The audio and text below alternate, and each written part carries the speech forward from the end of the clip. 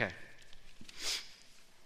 All of us have an accidental time capsule.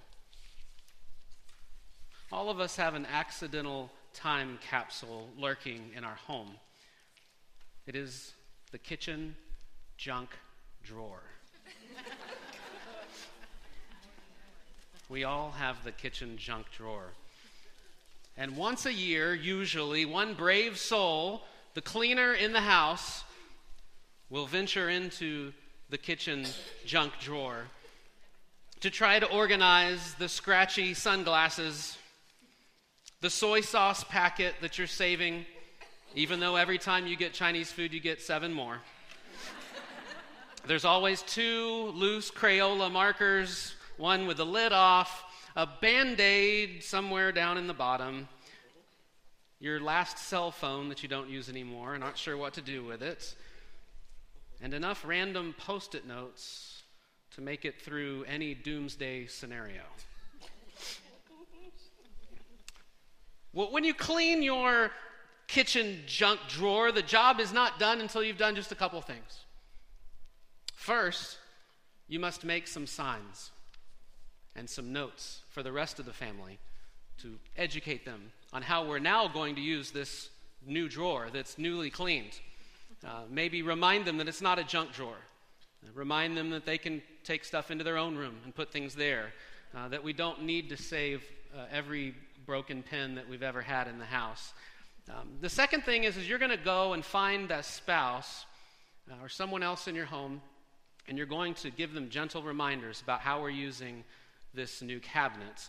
Maybe a few sarcastic remarks. Maybe your way is passive-aggressive. But somehow or another, you're going to let them know that it's now clean and that you've done it. And how we're going to move going forward. But it turns out that no amount of signs or rules or sarcastic remarks can keep the junk drawer from being the junk drawer. And it's not too many weeks, not too many months away that you realize as you pull that drawer that was cleaned not that long ago, and it is reverted right back to being the family kitchen junk drawer.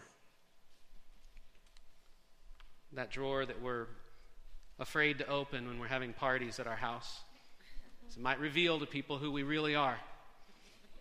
The family members are in there. We just keep that drawer closed. Well, friends, the junk drawer will always be messy. Matthew 6 that Ken read for us a moment ago. Matthew 6, we get a long list of different things that we should do and things that we should work on in areas in our life to encourage our faith. Don't practice showy religion. If you give to the poor, do so in secret so that others don't know. Don't make a big deal about it when you fast or when you give up or when you're doing something for your faith. Don't make a big deal about that. And don't collect treasures on earth.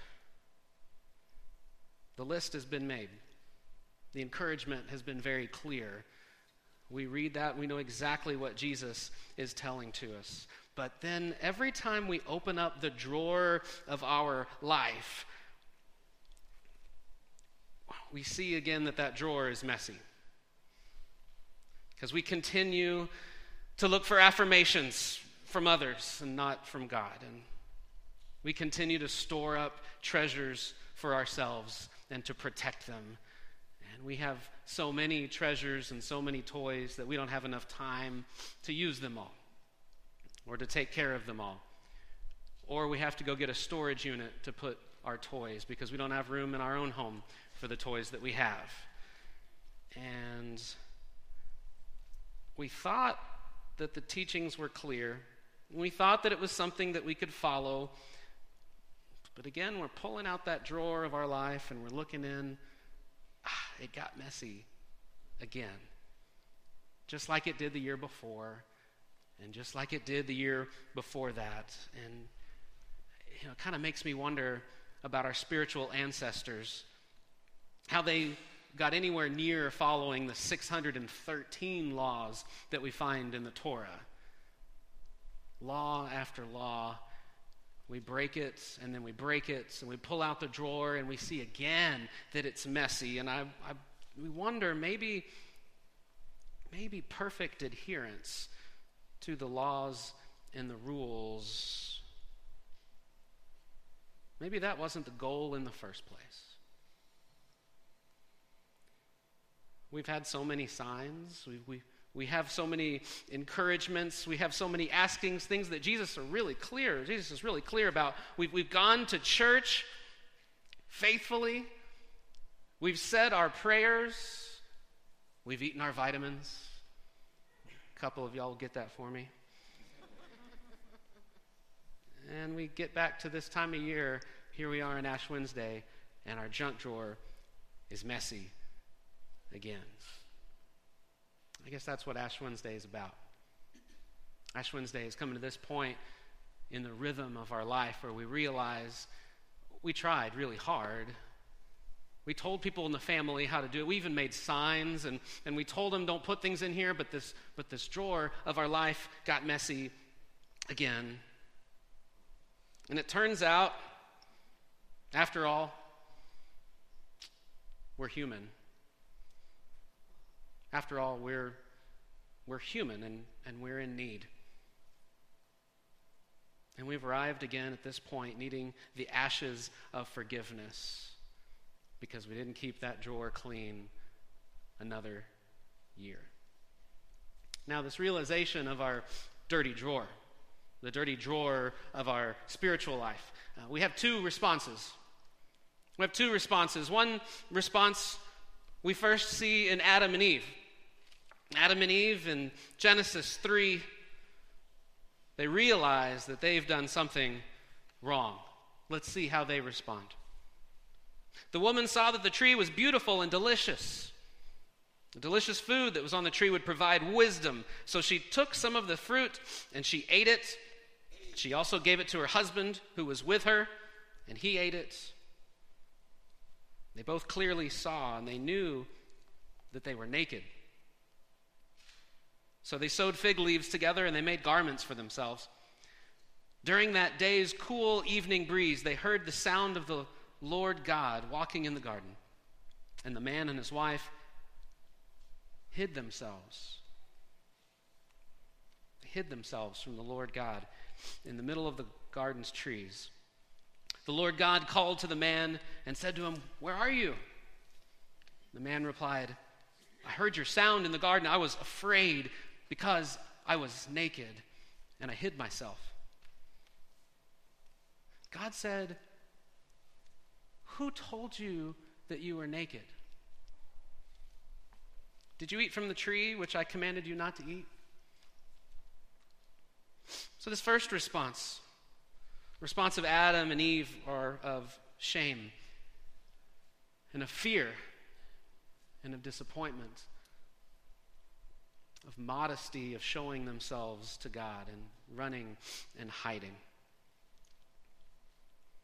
Notice that God says, "Who told you that you were naked?" That modesty and that shame wasn't coming from God. It was coming from somewhere else. Now, that was one option for how we deal with realizing that our spiritual drawers are messy again. But the second option is good. The second option is good news. The good news is that we have another option from fear and from shame and from modesty and from hiding and from running. We are human and we are in need, but Jesus came to save us. Jesus came to save us. Paul in 1 Corinthians speaks to Adam and speaks to Jesus. Listen to some of these words. These are varied scriptures from 1 Corinthians 15. "So it is also written, the first human, Adam, became a living person, and the last Adam became a spirit that gives. The first human was from the earth, made from dust. The second human was from heaven. This is what I'm saying, brothers and sisters. Flesh and blood can't inherit God's kingdom. Something that rots can't inherit something that doesn't decay. But thanks be to God, who gives us this victory through our Lord Jesus Christ. The first human, Adam and Eve. The second human, the Messiah. The opposite of running and hiding and being full of fear is instead turning and facing the grace of Jesus Christ, of facing the love, of having your eyes fixed on God, with no modesty, standing unashamed in front of your Lord. So maybe that's what we get to decide on Ash Wednesday. As we think of our sin, we think of our separation from God, we see again that the drawer is messy. And we tried our best. Do we come forward for the ashes of forgiveness out of shame?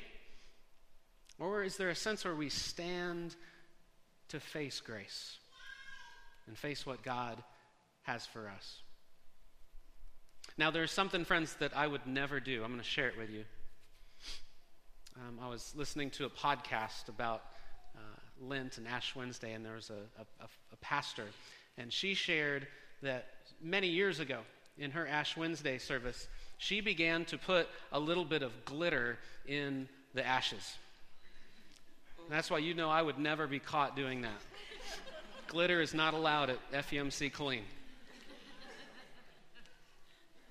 They break that rule sometimes. It's okay.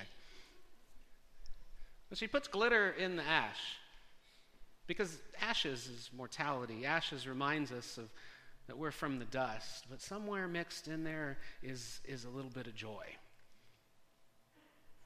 Maybe a little bit of glitter. A little bit of something when we realize the grace and the love that God has for us, that every year our drawer is messy, and every year God meets us here to prepare us for Easter. So we're going to open the drawer again. We're going to see our messy places again. We're going to see some places that could be rearranged. We're going to see some things that we thought were valuable, but we didn't use them all year long. And we're going to make a decision. Are we going to hide in shame from who we are? Or instead, do we stand in grace, even with our messy drawers? Thanks be to God.